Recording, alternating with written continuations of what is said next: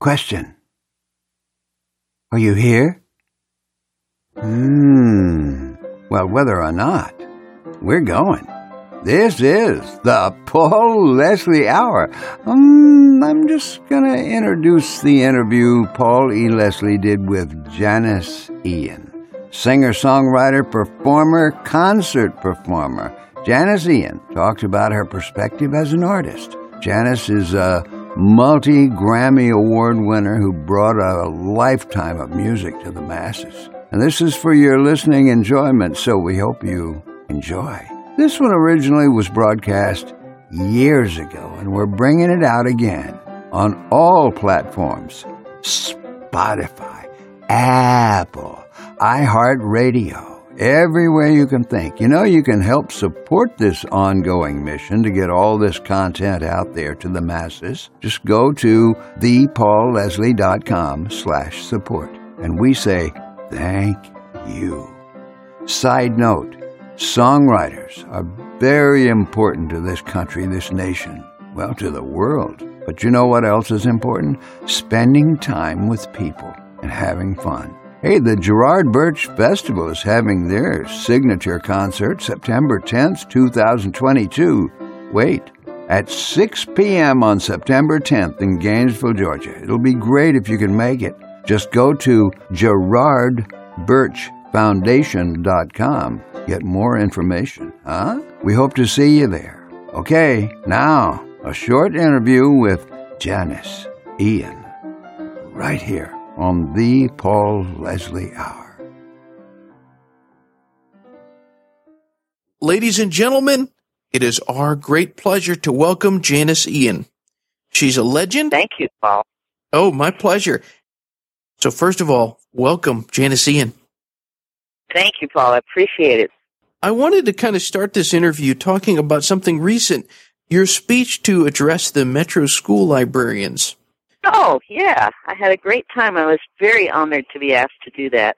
They have a yearly meeting where all of the Metro School librarians in my area of Tennessee get together, and each year they try to bring in a speaker, and this year they kind of took a chance and brought in a songwriter instead of another librarian, and it was very well received. In fact, the American Library Association put it up on their site, which just thrilled me. So it's it's good to give back to your community when you can. I mean, that's part of the whole reason for being an artist. I didn't get to hear the speech firsthand, but I got to read it.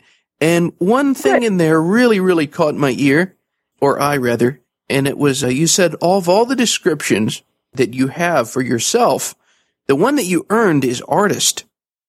So I was hoping you could tell us, to you, what does it mean to be an artist? Oh, wow, Paul, that's a seriously big and loaded question. Gosh. And every artist, I'm sure, would have their own definition of that question. That's really impossible to put into a few words.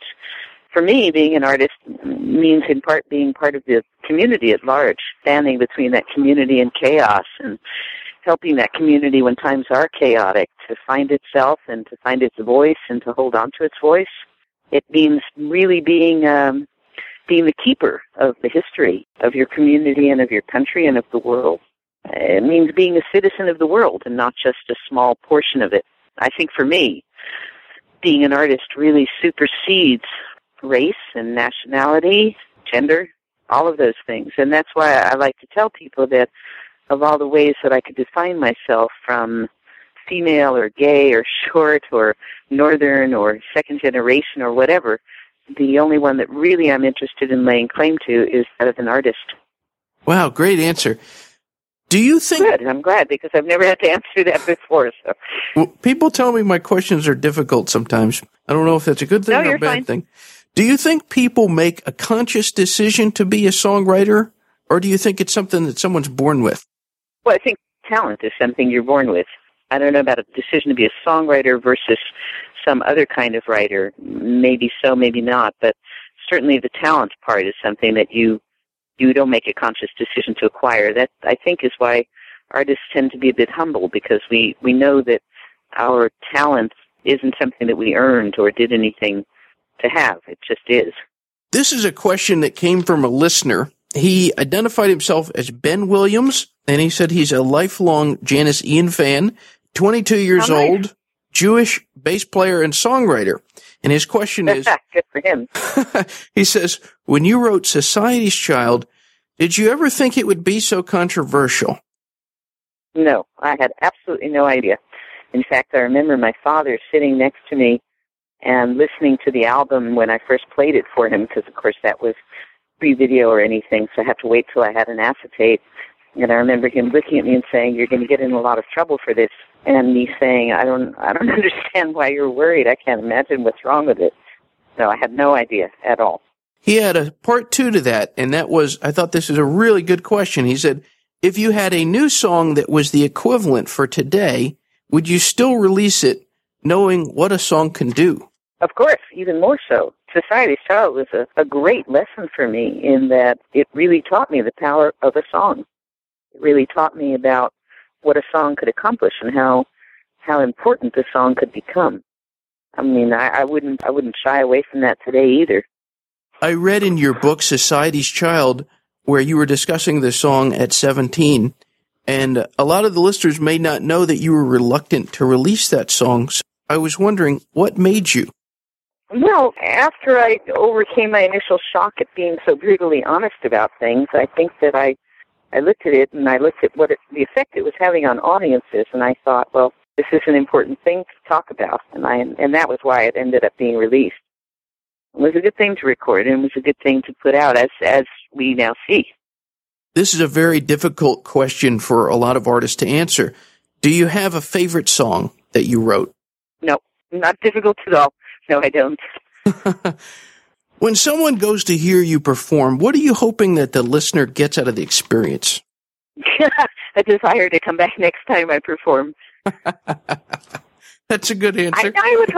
I would hope that people feel like they've walked away with, I would hope that they walk away with what they wanted to hear, that they walk away with a sense that there was a little light brought into their lives, especially right now when so many people are out of work and times are hard. I would hope that people walk away feeling better about themselves, better about the world, and facing some things head on, like at 17 in Society's Child did.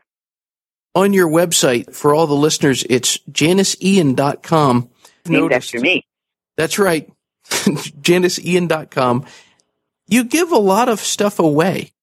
Mm-hmm. When I first went online, I went online pretty early. It was about 1991, 1990 even. And I thought that the Internet would be a fantastic place to create community in a way that you couldn't create community with telephones or even with video. So I started giving away stuff pretty early as part of that. And then, of course, when I wrote the Internet debacle and I took a stance on downloading being a good thing 10 years ago or so, I had put my money where my mouth was and start giving away music. And it's worked out pretty well for me. What artists continue to influence you? Oh, well, Billie Holiday, for all my life, Billie Holiday. There's a fantastic singer who died last year called Lhasa de Sela, Lhafadesela. She's amazing, amazing writer, amazing singer, probably the best I've heard in decades. I like a young singer named Sarah Jarosz a lot, Jarosc. She's really good. I go back to Dylan and Leonard Cohen when I want to talk about songwriting or be a better songwriter. They're always amazing. Who do you think has done the best cover of a Janis Ian song? Oh, I wouldn't even speculate on that. I think as cliched as it sounds, when somebody like a Bette Midler, for instance, actually chooses your song and you know that they've probably listened to 1,000 songs, it's pretty amazing. It's quite a testimonial. I wanted to ask you about this Chet Atkins tribute. Oh, yeah, I'm excited about that. Tell us about it. Well, it's being put together by a fellow named John McClellan, who was one of Chet's close friends, and Chet's daughter, Merle. And Merle said that she didn't want to do just an ordinary, okay, here's 20 famous guitarists, and let's throw some Chet Atkins music into them and then have them record it. So this album is really only people that Chet loved, who knew Chet, and whose playing he loved. And consequently, people like me are not doing Chet songs. I have two pieces on the album. I have one which is Manhã de Carnaval in Portuguese, which is the theme to Black Orpheus. It's that